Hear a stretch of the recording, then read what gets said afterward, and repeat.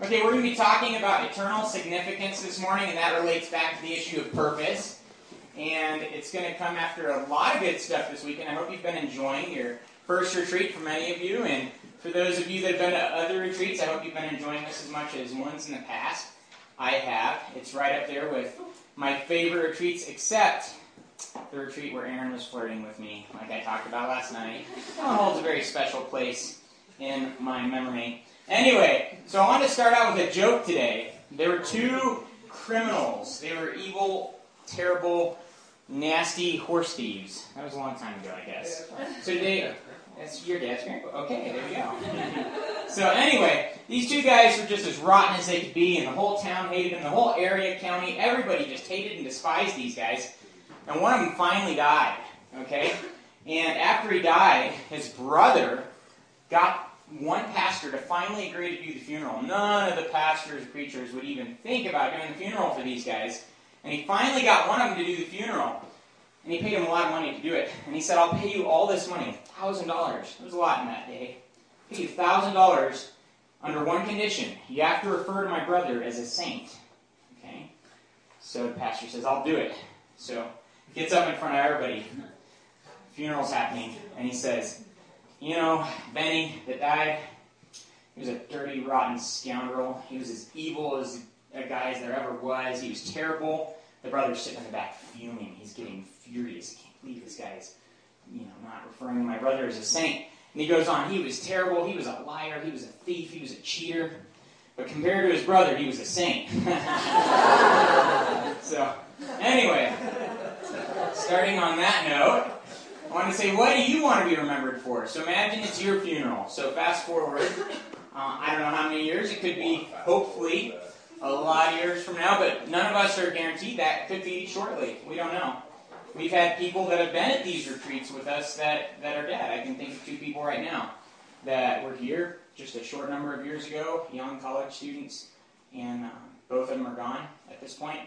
And none of us are guaranteed a lot of time. So think forward, however many more years you have into the future, and think about what do you want to be remembered for. Just mentally imagine that for a second before we get started. Got a little bit of a picture. That's going to come up again this morning. You'll have more opportunities to think through that. So continue thinking through that as we talk. But that brings us to the point of eternal significance, right? This week has been a great weekend. Leah talked about eternal citizenship. Leah did a great job of defining that we are part of God's family, not because we're special, not because we're better, not because of any of that. In fact, probably because a lot of us needed Him more than anyone else, right? We didn't come because we were better. We came because we were sinners. Remember what Paul said? He said, I was worse than any other sinner. Joseph kind of articulated that same truth at my house. I said, I can't wait to meet the worst sinner in heaven. Joseph said, that'll be me, Nate. So anyway, a lot of us could say that. Sometimes people might say, well, you're a Christian and you're not perfect. And we can gladly say, that's the whole reason. I need Jesus. I need Jesus as much as anyone. I heard of a debate, actually, not to get too off track, but there was a Catholic priest debating some atheist. And this atheist lady said, you are such a jerk. And I guess he had a reputation for being kind of nasty. And the guy says, okay, you might be right, but imagine how bad I'd be if I wasn't a Christian. So I think that a lot of us can identify with what Lee was saying, that Jesus came, He died on the cross, He paid for our sins so that we could be adopted into God's family. And now we're citizens of His kingdom, not because we earned it, not because we are smart enough or bright enough or kind enough, but simply because we accepted His free gift of salvation. Now He's changing us from the inside out, and it's not overnight.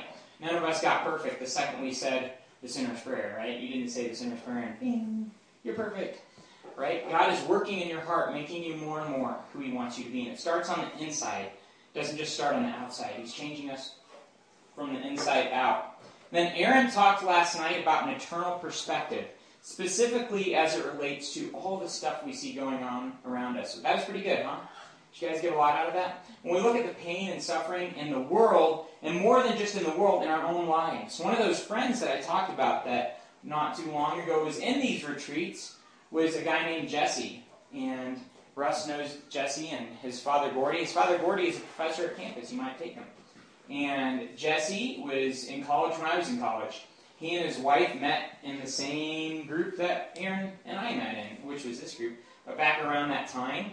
And they started dating, they got married, and she got pregnant. She was 6 months pregnant with their first kid, and he got killed in a car crash before his first kid was born. Left a single mom, And that was a hard thing to go through. It was really hard. When we go through things like that, how do we process it? Because it's real, and it really happens. Is God really in control or not? Is He using those things for something bigger that we can't even envision at this point? I've heard it put like this. Imagine a beautiful tapestry, right? Something that's gorgeous. Some of you are Native American here. Imagine a Native American tapestry, right? Maybe you've seen those, like the Navajo rugs, where it looks beautiful, beautiful, beautiful from one side.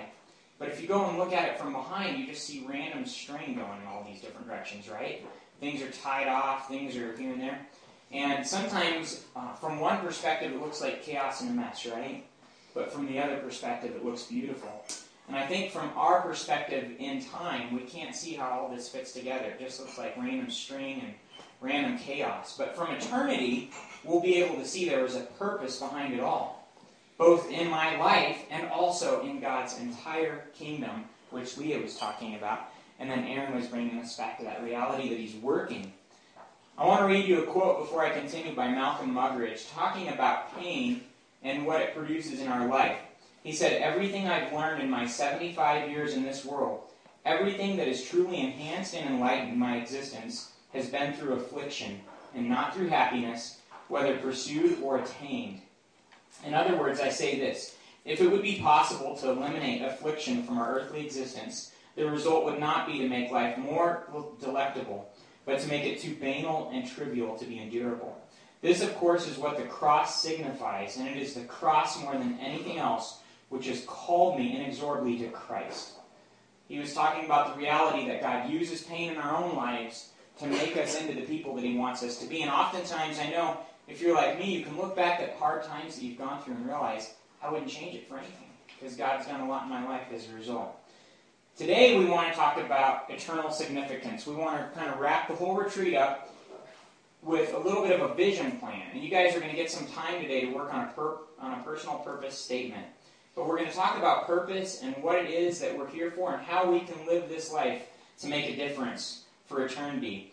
You guys probably remember Gladiator and Russell Crowe. Came out a while back. You guys seen that movie? It's a classic, right? Okay, Russell Crowe in that movie says, "What's done in this life echoes for eternity." Remember that quote? Even though it was on a movie and not necessarily the truth, the quote is really significant. What's done in this life echoes for eternity. And I want to begin this talk with that in your minds. What's done in this life echoes for eternity. And that's what we're going to be talking about. The echo that you can have for all of eternity. So you're alive for a reason. Your faith includes a job description. Leah shared about how Christ comes into our life when we receive Him, makes us part of His family. If you've not yet come to that place, your main purpose in life, according to Scripture, is to know God. Right? That is the main reason that we're created. After that, though, that's not the end. That's just the start. After that first step, God has an entire life of purpose for every one of us. A purpose nobody else can achieve. James, I can't live out the purpose that God created you for. I couldn't do it, even if I tried. He made you uniquely for your purpose. You alone can fulfill that purpose. And He's made you for it. We're going to talk about that today. Many Christians have ignorantly believed that the world's idea of purpose is also their life calling. We call this the 5 or now the 6 C's. Cash, cars, careers, condos, cuties. And now, computers. Right? That's what a lot of people have decided to live for. I'm going to live for money. I'm going to live for romance. I'm going to live for more stuff. And it's left us empty. Right? And it's created a lot of the pain and suffering Aaron talked about as we selfishly pursue our own ambitions without loving our neighbor as ourselves like Christ commanded. The Christian, though, has a new identity and a specific purpose. It is your responsibility and opportunity to know and live God's purpose for your life. This is part of the joy of the Christian life, is to get to discover what purpose you're created for. If you don't have that daily relationship with Him, that's where it begins. Out of that, though, it goes much further. Like I've said, it cannot end there. Our purpose is a life of meaning, accomplishment, and fulfillment. Aaron touched on this again last night, that God has called you to an abundant life. Jesus promised that in John 10:10. Outside of Christ, we will experience futility. I'm not saying that we won't experience happiness. I'm not saying that we won't experience a lot of what other people want, maybe wealth, maybe even fame, maybe even effectiveness in some different areas. But the reality is until the guy that, until the God, because he's not just a guy, he's a God, he's a spirit, until the God that made you comes and changes you into the person that he made you to be, and then leads you into the purpose that he created you for, we cannot get there. Does that make sense? He has to be the one guiding that. So if you don't understand who you are, you're never going to understand your purpose. It all goes back to who you are in Christ. The Bible promises that if you're in Christ, you're a new creation. So whatever failures you've experienced in the past, forget about them. That's not who you are. You're not defined by your failures. Does that make sense? You aren't your weaknesses. You aren't your sin. You're not your failures. Those are gone. God says he's made you a new creation. And in that identity, in who you are in Christ, you can begin to live out the purpose that he's created you for. He has a wonderful and elaborate plan for your life, not something minor. In fact, I would say the highest imagination you can think of in your mind as far as life purpose is an understatement compared to what God has for you. Did you get that? I don't care what you've imagined. I'm not talking about things imagined in pride or in selfish ambition. Those things are irrelevant. But the highest thing that you've imagined as a life purpose, it's nothing but an understatement compared to what God really wants to do in and through your life. He wants to do great things. Think of somebody like Henrietta Mears. How many of you have ever heard that name? Almost none of you have ever heard the name Henrietta Mears, right? Nobody, probably not many of you even know who she is. The reality is she led Billy Graham to Christ, who has become the most influential preacher in history. He's led more people to faith in Christ than anybody in history. I mean, millions and millions and millions of people to Christ. But even more than that, she also was the one that trained and taught from a young age, or in Sunday school apparently, Bill Bright. Right? Bill Bright went on to start Campus Crusade for Christ, which now exists in nearly every country on the planet, has shared the gospel with over 1 billion people, has 26,000 staff in their ministry, and numerous other ministries have come from that ministry, including our own. Okay, so imagine this one woman. She had no idea that she would impact two of the most influential believers in history, right? But she was being obedient to the purpose that God had for her life. And I don't know when she died, but good chance she didn't get to see a lot of what resulted from her efforts, right? But what God can do in your life is no less significant. It is equally large. Now, here are some of the main callings that all of us are called to. Number one, you're called to know God personally. And that begins when you put your trust in Christ. It actually starts to begin before that in an interesting way. God begins to call you. A relationship with Christ is a lot like a marriage. Aaron and I didn't begin our relationship at marriage. Does that make sense? I noticed her and I thought, wow, she's kind of cute. I didn't yet even know her. And then we met. And then we kind of knew each other, but not that well. And then I worked up the courage to ask her over for dinner. And she was a poor college student, so she said, how about right now? So she had no romantic intentions. She just wanted free food. But anyway, we got to know each other over a period of time. We began being friends. We began talking and communicating, getting to know each other. Sometimes people say, I have a relationship with God. I pray to him. And I say, well, it's good to pray. It's kind of like Aaron and I in that relationship. We talked. That didn't mean we were married. Does that make sense? Now, every one of us gets to a point where with God it goes beyond just seeing him or seeing about him or seeing the evidence and realizing that it's okay. And then it goes beyond just kind of praying to him or talking to him before a big test or when I'm going through something hard.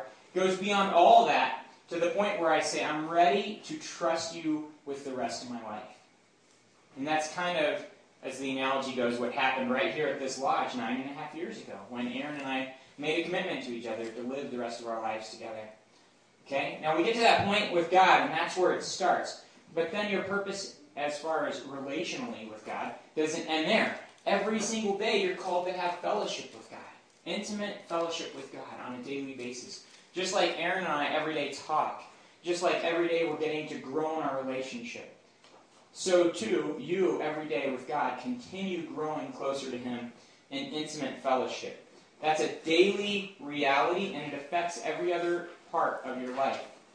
After that, our purpose is to know Him and to make Him known, right? So we know Him, and then we get to share Him with others. This is a huge part of every Christian's purpose. In fact, Scripture is very clear on this. All of us are called to make Him known once He is living in our lives. Think about it like this. What if I knew you for 2 years and never mentioned Aaron to you? How crazy would that be? Or even a few months, and then all of a sudden I said, hey, Ben, what if I said this? You know, Ben, you're really cool, and I feel like we've gotten to be good friends. And I didn't want to offend you up till now. So I just thought now we were close enough that I could tell you I'm married. What would you say? You think that guy is so weird? Why did it take so long for him to tell me about the most significant person in his life?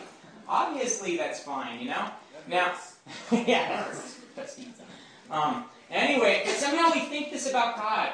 And I think we think this because a lot of Christians have been very antagonistic, almost. Maybe with good intentions they wanted to share Christ with others, but they've done it in the wrong way. Or they've not been respectful of those other people. So maybe they've made mistakes. I shouldn't repeat their mistakes, but I shouldn't hold back from talking about the one that I love more than anyone, right? Talking about the one that's changed me from the inside out. The Bible tells us that out of the abundance of the heart, the mouth speaks. If Jesus is everything to me, He's going to come out in my conversations. But He's not going to do that in a mean or arrogant or weird way. He's going to do that in a loving way, right, with the people that I meet. So the second part of my purpose is to make Him known and to glorify Him in everything I do. I think Leah shared 1 Corinthians 10:31 yesterday, which says that in everything we do, we glorify God. That's part of our purpose. Finally, to develop relationships illustrating His love to others. This includes all the relationships you could ever imagine. Your spouse and your family, if you might have one. You don't have to. The Bible never says you have to get married or you have to have kids, right? In fact, some people, the Bible says, are called to be single. That's pretty sweet. Well, if that's your gifting, right? Some people want that. Some people don't. That's fine. That's between you and God. But regardless, we're all called to have relationships, right?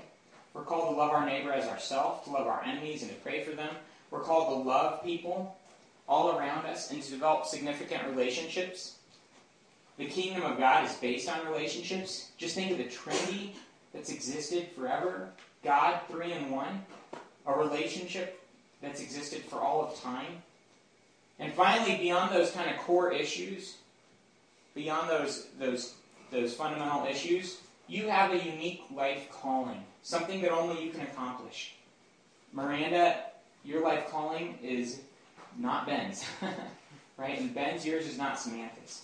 Samantha's isn't Jessica's or Keely's. You guys have a unique calling. You're created in Christ for a unique purpose. Right? He's given you gifts to accomplish that. We talked about that last week in cross-training. I'll plug cross-training right now. Come this week, tomorrow. We're going to be talking about some good stuff at cross-training. EBH 64 at 4 p.m. tomorrow. They're kind of in-depth classes. Also, guys, He's given you talents and He's given you resources. You guys have more resources than anybody in history. I mean, you guys have communication resources nobody in history has had. As Americans, you can go anywhere, almost. Most people do not have the access to all the countries you do. You have financial resources most people only dream of. Even as American college students, if I'm not mistaken, you're in the top 3% of the richest people in this world. Okay? We always think, oh, we're so poor. If you make over, if I'm not getting this wrong, I think if you make over $29,000 a year, which 65+% of Americans make, you're in the top 1% of the richest people in the world. Okay? Yeah, in America, if we make $29,000, we almost complain and think that we're poor, think that we don't have enough. You guys have been given so much. Even as college students, you have so many financial resources. You guys have more time than anybody in history. Not because you have more hours in a day, right? Because you don't. But you have so many conveniences. You have cars to get you from A to B that quick. You have laundromats and washing machines and dryers that do your laundry very quickly. I grew up most of my life before college outside the U.S., and we did not have washing machines. We had to do those things by hand. We didn't have cars a lot of times. We had to take a bus to the grocery store and back. And then the grocery store wasn't all in one place like Walmart. You had to go to 19 different parts of town to get what you needed. And oftentimes, what you needed was the very basic basics. The reality is you took a lot of your weekly amount of time just getting your needs met. Whereas in this country, that happens very instantly, right? So you have more time. You guys have so many resources to make a difference that God has given you. So will you follow His purpose for your life? That's kind of the big question as we begin today. I don't want this to be intellectual only. I'm going to go through some principles that might seem kind of wordy or intellectual. So just bear with me. All these notes are online for the most part. In fact, they will be too this week. I'll put these exact notes and this audio up this week. So sometimes people get mad because I talk pretty fast, cover a lot of material. Don't let that distract you. Okay? Take in whatever you can take in. And if you need to get the notes, they'll be online. As we get started talking about purpose, though, a lot of people ask, what is God's will? How do I know God's will? How many of you have ever wondered that? How do I know God's will with certainty? Ephesians 5:17 commands you not to be ignorant, but to know what God's will is. This week, we're listening to a New Living Translation, and it says, do not be ignorant, or something like that. And it says, do your best to try and know God's will. It says something like that, and I said, they missed the translation there. The best translation is, know God's will. It's a command from God. Does that make sense? So how do I obey that? God never commands you to something that He doesn't enable you to do. Does that make sense? So we can never look at something like that and say, I can't do it. If God said do it, He's going to give you the power through His Holy Spirit to do it, right? He's not just going to say do this and then leave you hanging, okay? So you can know God's will. As we get started talking about God's will, I want to share a few verses with you. Jeremiah 29:11, for I know the plans I have for you, declares the Lord. Plans to prosper you and not to harm you. Plans to give you hope and a future. That's what God says to you guys today. Right? He has a plan for you, a future for you, a hope for you. Plans to prosper you, not to make you rich. That's not the only thing. This is a side note. If you happen to be rich at some point in your life, one of those spiritual gifts that we talked about in cross-training last week is giving. Okay? If you ever happen to be rich, and by definition as Americans you already are, if you ever happen to be rich, take by faith that one of your spiritual gifts is giving, okay? Because Scripture tells us that if one of your gifts is giving, it says give with liberality. In other words, you'll have the capacity to give. So if you ever have lots of money, don't just think, man, God wants me to have a bigger house. But realize that God gave me these resources to use them as part of my purpose. My purpose might be to be very generous. Who knows what that purpose is, but God will give you wisdom. And that's between you and God. Also be careful if people try to tell you what you have to do with what God gives you, because that's between you and Him.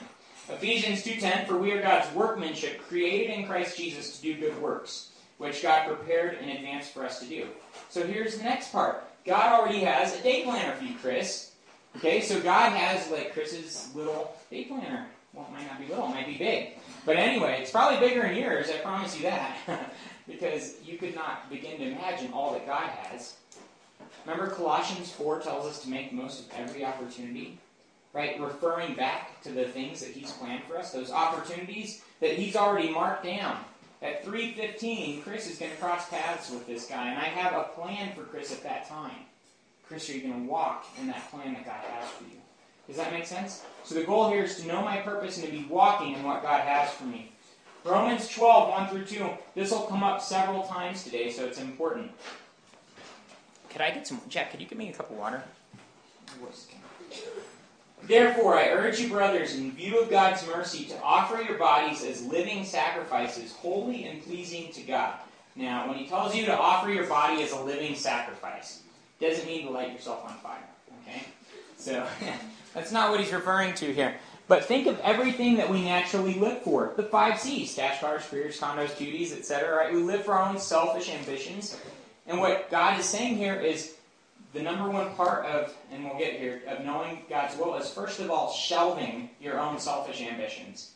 It's saying no to yourself and putting that as a sacrifice on the altar to God, so to say. You're not sacrificing an animal or yourself, But you're saying all my own selfish ambition, God, it's yours. I'm going to live for your purposes, not mine. Does that make sense? That's what it means to present your body as a living sacrifice.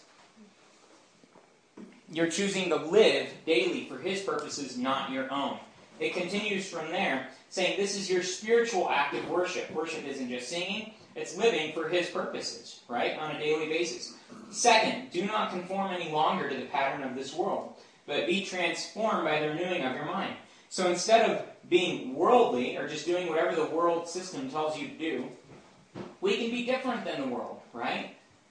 The other day I was talking to one of the guys on campus. He's not involved in this group, but he's a really cool guy that I get together with and talk with sometimes. And the girl behind us, who is not talking with us but with some other friends, her friend says, "What are you going to do this week?" And she goes, "I'm going to get drunk. We're going to get drunk all weekend. That's what we're going to do this weekend." And this guy that I'm talking to just starts laughing, and he's not a believer at all, but he starts laughing. He has a very strong conviction of purpose and all this. He starts laughing and goes, "I can't believe people talk like that. I can't believe what she just said. It's like so insignificant, And I said, "Yeah, you were there. Were you there when that happened? When that statement happened? Or you just left?" No, yeah, I did just leave. So you didn't hear that statement. I said, "You can't imagine how often I hear that." Well, that's the world system. See, it's my selfish ambitions. I'm going to do it my way. I'm going to do my own thing my own way. And God is saying, don't conform to the world. That's part 2, right? And then part 3 is be transformed by the renewing of your mind. In other words, our mind gets renewed as we get in God's Word and let God's Word change us from the inside out. The natural human way is I'm going to be selfish, proud, and I'm going to fight for my own rights, right? Survival of the fittest. I will conquer. I'll do my own thing. God says, lay your life down. Love unconditionally. Be generous unselfishly. Does that make sense? See, His ways do not line up with the world's ways. And if I want to get His ways in my mind, I've got to get in His Word and let Him transform me. So the Bible says once I'm doing those 3 things, right?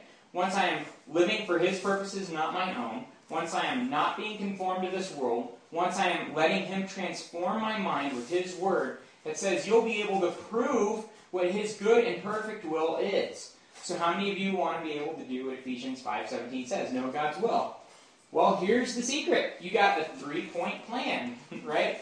Once I heard a pastor say, there is no 3 points in the Bible about how to know God's purpose. And I thought, I actually wrote him a little note. I said Romans 12, 1 and 2. I don't want to be contrary. But there kind of is this 3-point method to know God's will in Scripture. Mine maybe doesn't say there are 3 points. It says it like we just read it, right? So God is going to let you know His will. And there are some important characteristics of how to know His will that I think will help us too. These will all help that process. So as you think of God's will and His purpose for your life, I want to encourage you that before you even try to wonder what it is, first of all, make up the decision in your mind, am I willing to do what it is? Does that make sense? Do I want to follow God's will in the first place? Dedication to doing His will involves, 1, desiring to do it, knowing that His way is best, and if I ever want to experience an abundant life like He promises, that's the only way to do it. Sometimes people say, I don't want to do it God's way, I want to do it my way. And I think every time, that is a guaranteed road to a lot of agony and personal hardship. God's way might not be the easy way, but it'll always be the most satisfying and fulfilling way. You won't just have the most fun or get the most stuff, but it'll be the most internally satisfying of any way. Okay? Also, though, it involves being willing to do whatever it is and to go wherever He calls. So as we get started, instead of just having the intellectual perspective, I want to make sure we have the right heart perspective. Am I willing to do what He's calling me to do? Am I willing to walk out my life purpose? Because if I'm not willing, then the rest is insignificant. So some important characteristics of knowing God's will. God reveals His specific will as you are obedient to His general will. So many times people say, I just can't figure out what God's will for me is or what His purpose for me is. And then at the same time, they're telling me 19 different reasons they refuse to share their faith, for example. I think, well, you know what? God is not going to give you all that much about His specific will if you're telling Him, I refuse to obey you concerning your general will. Do you guys get the difference between those two? God's general will for you is what all of us as believers are called to. Love God more than anything, love our neighbor as ourselves, share him with this world. Right? There are a few of those key things. There are quite a few. And it's not just a list of do's and don'ts. That's not what I'm talking about. But I'm talking about the life he's called us to generally as believers.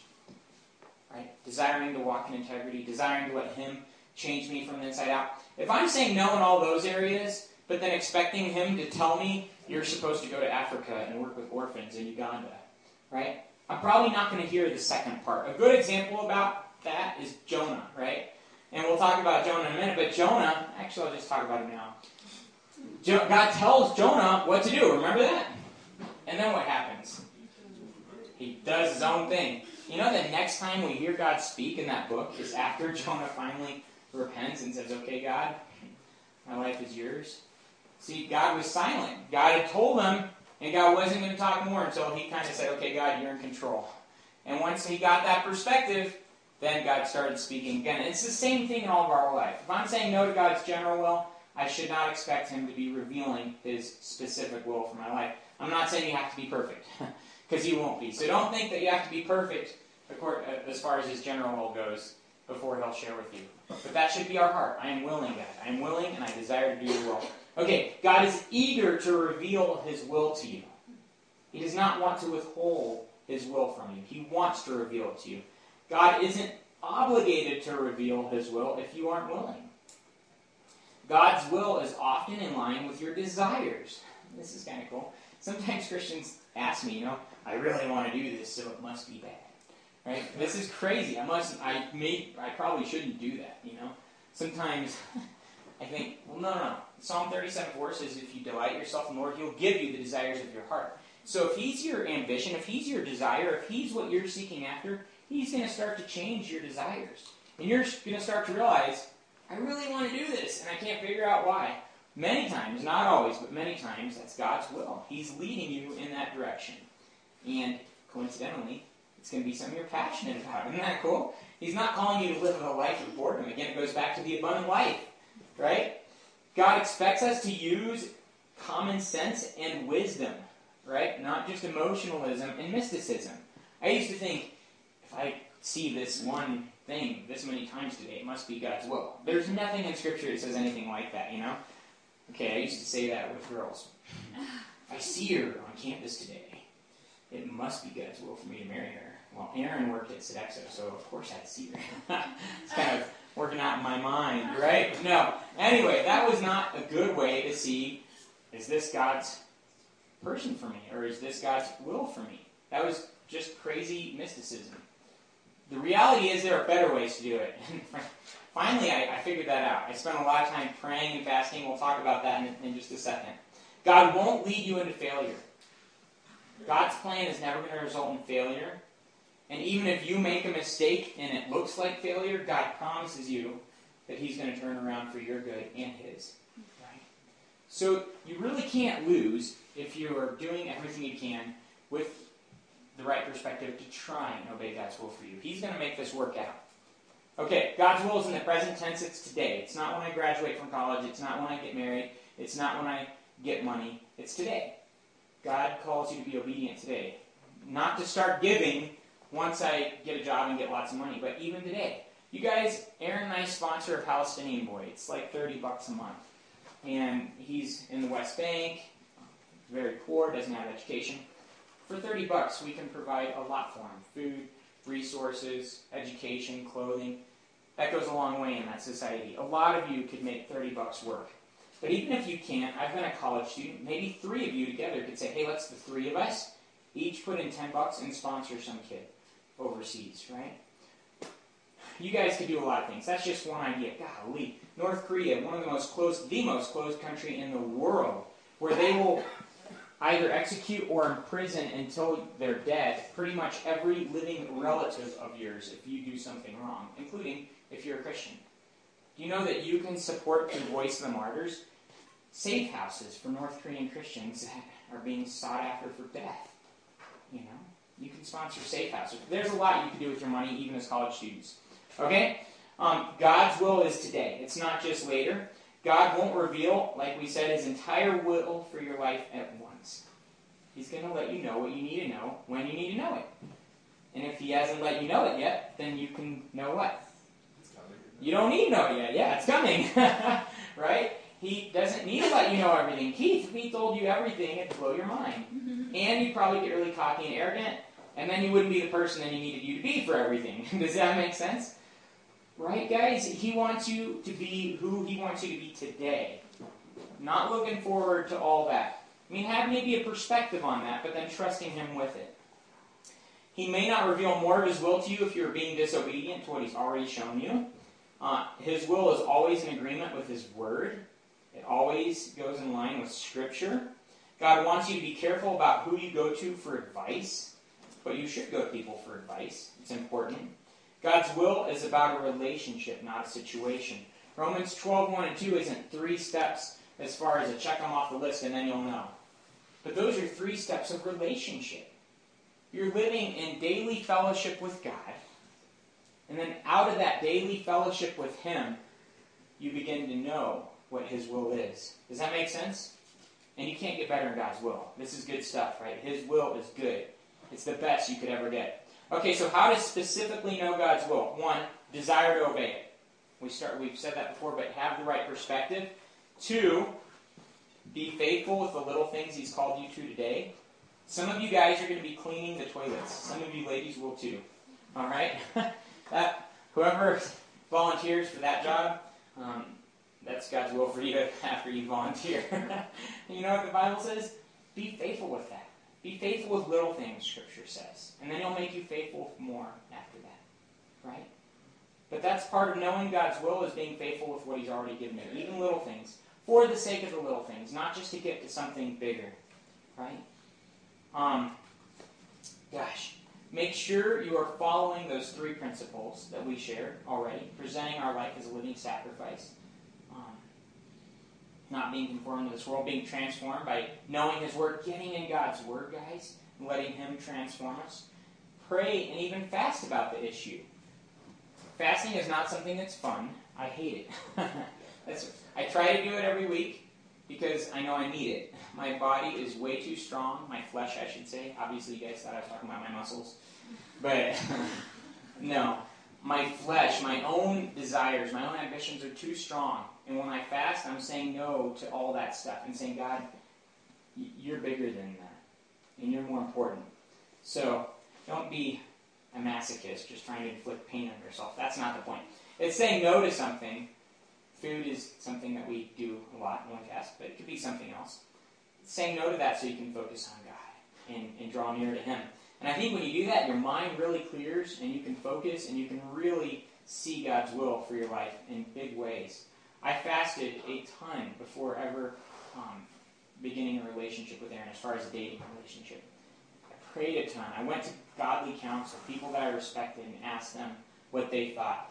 And I laid that foundation first. Okay, check what God's word has to say. Psalm 119 says that God's word is a light unto your path. If you want to know your purpose, God's will for you, look in his word.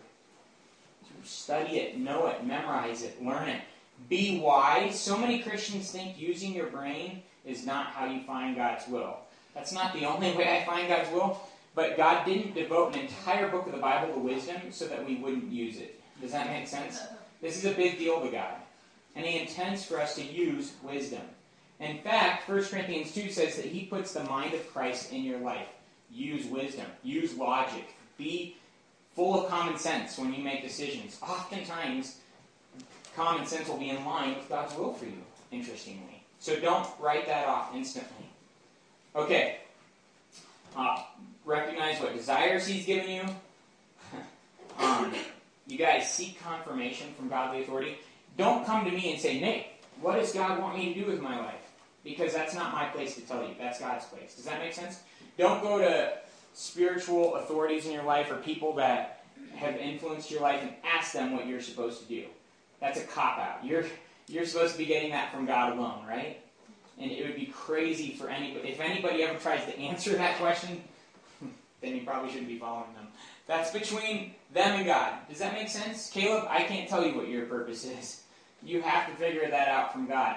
But once you think you know, go to some people that you trust and respect and say, hey, what do you think about this? Because they might be able to see some red flags or they might be able to encourage you with it, right? When Joseph comes to me and says, Nate, I really want to be an apologist.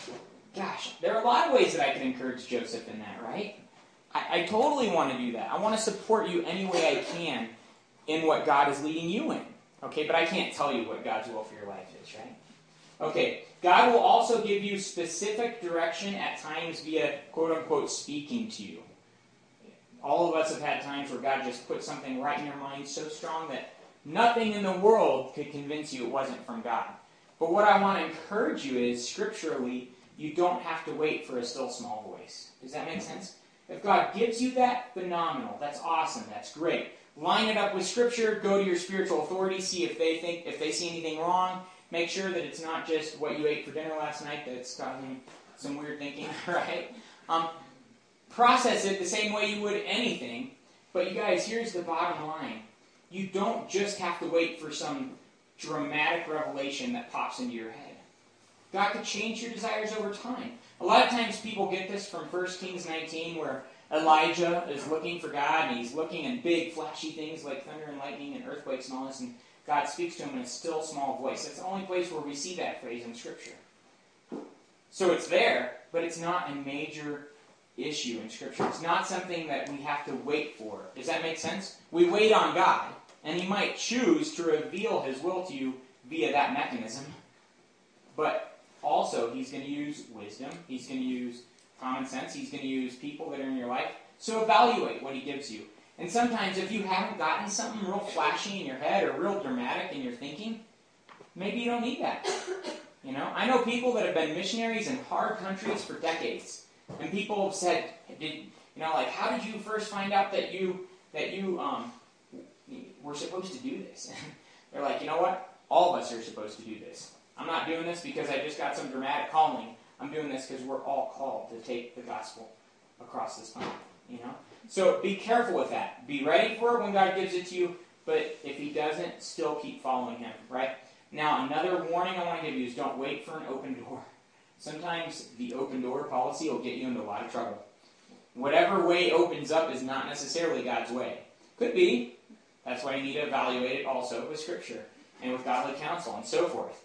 But sometimes the way that just randomly opens up is the least common denominator. It's the easiest way. It's the path to destruction, right? It's something that's not going to help you out. Look at David and Bathsheba.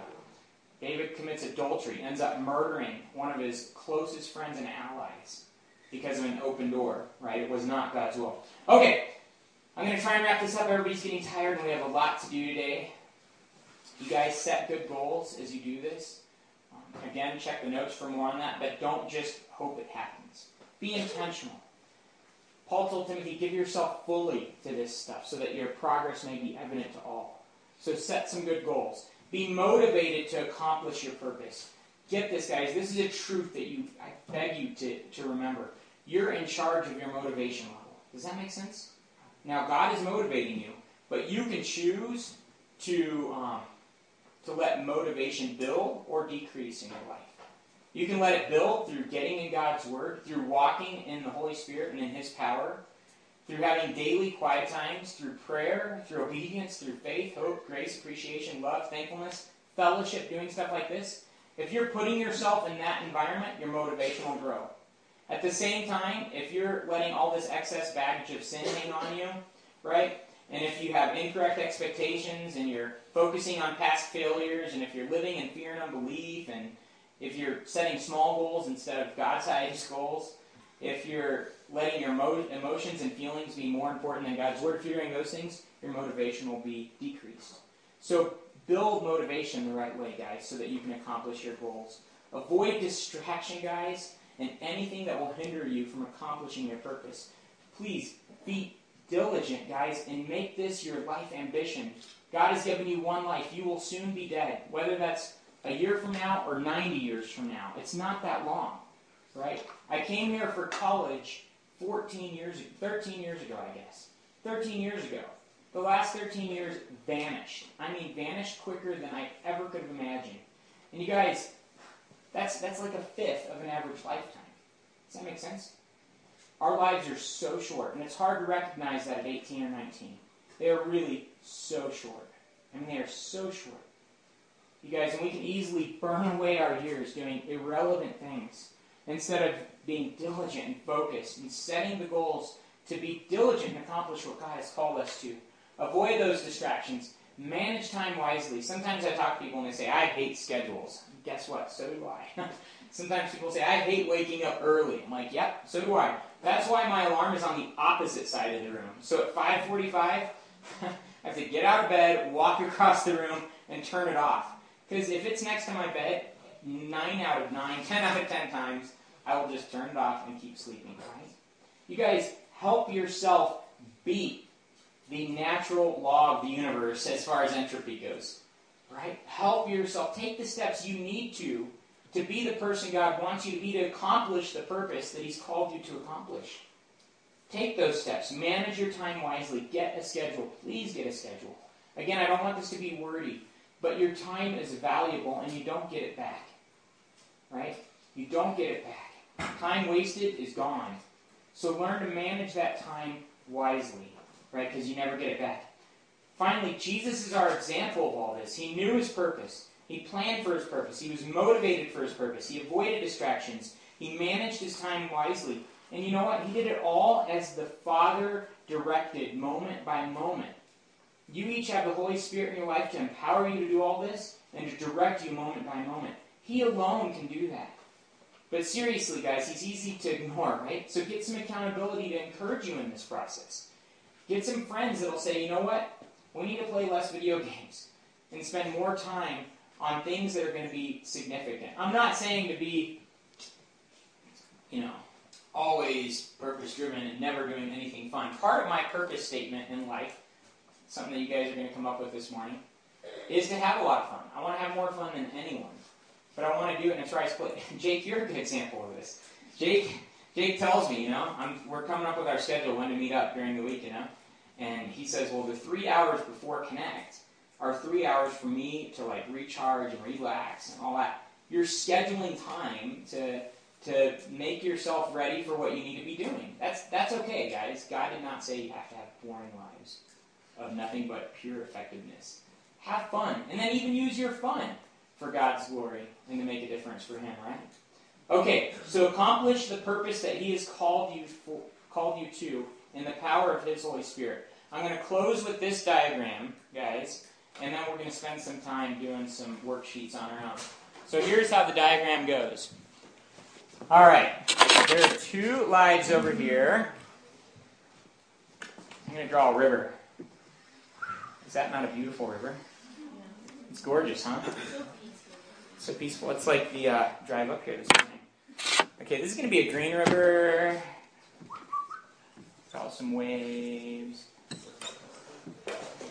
If my daughter was here and she didn't see a fish in this river, she'd be pretty mad. Okay. Everything has to look just right before we can go further with this diagram. Russ taught me that. Okay, there's a bridge across this river, and we'll tell you what the definition of this, or what the name of this bridge is, because every bridge has to have a name. I crossed one in Silverton the other day. It was the USGS Bridge. Okay, there's the bridge. Can you guys tell? Looks like a pretty sweet bridge, right? All right. Over on this side, we have, I'm going to say Joe. We're just going to come up with a name. None of you here are Joe other than Joseph, right? I'm intentionally saying Joe so that Joseph can't be confused with this Joe. This is regular old Joe. As opposed to sweet. I shouldn't use the word sweet. I meant like in a cool way. My wife is sweet, though. I'll say amazing, bright, fancy. Thanks for that adjective. Joseph over here. Okay. Oh, Joseph. We'll put an H on that. Okay. Anyway, we've got two different people here. Okay, regular old Joe is, let's say this person is a believer. This person has already decided, I'm going to put my trust in Christ. They're no better than anyone else, but they've recognized that, okay? And they've let Christ come into their life. And they truly want him to change them from the inside out, right? But they're not really actively participating in that process. Does that make sense? Kind of doing things their own way. So this guy says, you know what, I'm going to bounce around over here. Ooh, yes, there's this awesome girl over here. Okay, she has a dress. And I know that's kind of sexist, because not all girls wear dresses. Ladies. But anyway, just so you can see the illustration. She's cooler than Joe anyway, so I'll rectify any wrong thinking about this illustration by saying that she's way cooler than Joe. Okay. This might have been Darcy, Joe, back when you were living the dream, working at Mesa Verde, right? Okay, sweet. So anyway, maybe not. And then this girl says, you're just regular old Joe, and I'm looking for amazing, bright, fancy Joseph. So, see ya. So this guy just bounces over here, and let's say he says, I want to go to a retreat. So he goes to this retreat over here. Then he bounces over here, and he goes to this church. Then he bounces over there and goes to this meeting. He bounces over here and finds this video game. He bounces over here and goes to this Bible study, BS. BS. Then he goes over here and, finds another sweet, amazing girl over here. Okay, then he comes over here and finds a sport. For me, it was snowboarding. Do I look that old? See, people still think I'm a freshman sometimes, but when sometimes people see, when I friend them on Facebook, they're like, is that you? Maybe they think people in ministry can't snowboard. I don't know. So anyway, yes, that is. Okay, so then they find snowboarding. I did that too, and then bounce over here. And does this can you ever identify with this? It's just this kind of chaotic life of going everywhere and hoping something finally clicks, right? And the reality is, if you've seen the 3 circles, this over here is a life with self on the throne. Maybe Christ is in this life, but they're doing it my way, going my direction, my way, at my pace, right? Over here is a different life. This life is a life that would be defined. I'm going to put some adjectives up here. Purpose, significance, fruit, direction, fulfillment, victory. Okay, this guy over here, this guy doesn't even know what victory is like. And I mean victory in the sense of personal issues and struggle. Things that would be over here would be things like porn, things like anger, things like pride, things like broken relationships.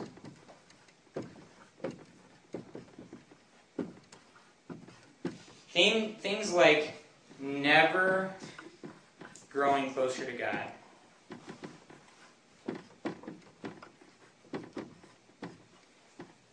Okay, I'm not trying to make this guy look bad. I'm just saying this is who all of us are until we cross this important bridge, right? So this guy over here is getting victory over that stuff. This lady, this is not just for men either. One of you ladies could be running into, I was trying to think of a Joe, but a feminine version. Is it Josephine? Josephine. Yeah, this could be Josephine and Josephina. I don't know. Okay. Or Josephine. Okay.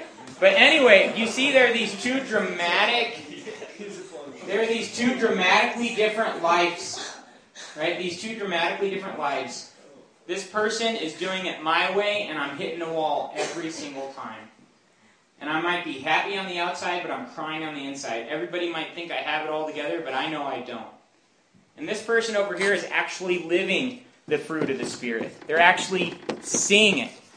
We have people, in fact, yesterday we ran into somebody. Actually, yesterday we ran into somebody at Silverton that we know. And they said, you guys are, we always tell people, you guys are actually doing it. Like, everybody talks about it, but you guys are actually doing it. And sometimes you might feel that way. I'm not saying that to prop ourselves up at all. Like, the only reason that somebody would say that about us, it's not because we're perfect at all, but it's because we chose to go over this bridge, and a lot of you have. And that bridge is what we call the bridge of... it's the bridge of total surrender, right? And this river is the river of no return. But we oftentimes try to swim back over it. Okay? So anyway, all of us have to get to this point, guys, and this is what I want to encourage you with today. If you want to find the purpose that God called you to, if you want to be one of the few that's doing it, that's actually living out a purpose, first of all, you need to know Jesus if you don't. And don't leave this place without talking to somebody about that today. Second of all, I want to encourage you to go over this bridge of no return, this bridge of total surrender. Say, you know what? God, you can have everything. You really can. I'm all yours. And I'm not just saying that. And I don't have anything in me that would make me able to really mean that, God. You ever pray like that to God and say, sometimes I do, I'm like, God, this is my prayer, but I feel guilty even praying it because I know it's so far from who I am. Or do you ever find yourself not singing certain songs at church because it's a lie? God, I love you all the time. God, all I think about is you. I was just thinking about snowboarding for half the song. Definitely not going to say those words. Okay? If you ever want to get to this place where Christ is really living his life through yours, and you're actually seeing your life purpose, and then the result of that life purpose, what we've been getting at this whole weekend, this eternally significant existence that will echo through all of eternity, if that's what you want, I would encourage you today, as you get this time alone, we're going to break up and you're going to get a few minutes alone to work through some of this life purpose stuff. Just say, God, I'm yours. I'm totally 100% yours. And I know I can't even say that with a clear conscience because I know that I'm going to want to take it back as soon as I say it. But God, I want you to be in control. Not 50%, not 60%. I want you to be in control 100%. To make me who you want me to be. To do your will in my life. And then, I would encourage you, find a friend, maybe that you came with, and say, keep me accountable to this, or let's do this together. Let's ask each other weekly, are we being diligent to make God everything? Are we being diligent to let him change us from the inside out? Okay, closing couple quotes, and we're going to be done. I know this is long. I hope it encourages you a ton, though. John Wesley said, light yourself on fire, and people will come from miles away to watch you burn. Isn't that an interesting quote? Wow. It's not talking about literally lighting yourself on fire like living sacrifice. Okay? But seriously, guys, if you get lit on fire for God at this age, you are going to change this world. Remember what the book of Acts says about the disciples? They turned the world upside down. And that's what the secular authorities said of them. That wasn't like they just walked around and said, hey, we turned the world upside down. We're awesome. But the secular authorities were saying these guys turned the world upside down because they're willing to love like nobody ever has because they really had Christ living through them. And that's what John Wesley was talking about. Light yourself on fire. Get passionate for him. And then people will come from miles away to watch you burn. Get excited for him and let him take over your life. And he's going to do more than you could ever imagine through you. Right? And second of all, you have to know that your weaknesses, inabilities, failures present no challenge to God's purpose for your life. Your willingness does. You don't have to be perfect, guys. You just have to be willing. Right? You just have to say, God, I'm willing. I really am. You can do whatever you want for me. Okay, so I'm going to close just by praying and then give you guys some time to work on some stuff. God, we thank you so much for this morning and for all you're doing in each of our lives. God, I pray that you make us the people that you want us to be, to do all that you've called us to. God, help us live with purpose. God, help us live with diligence and determination.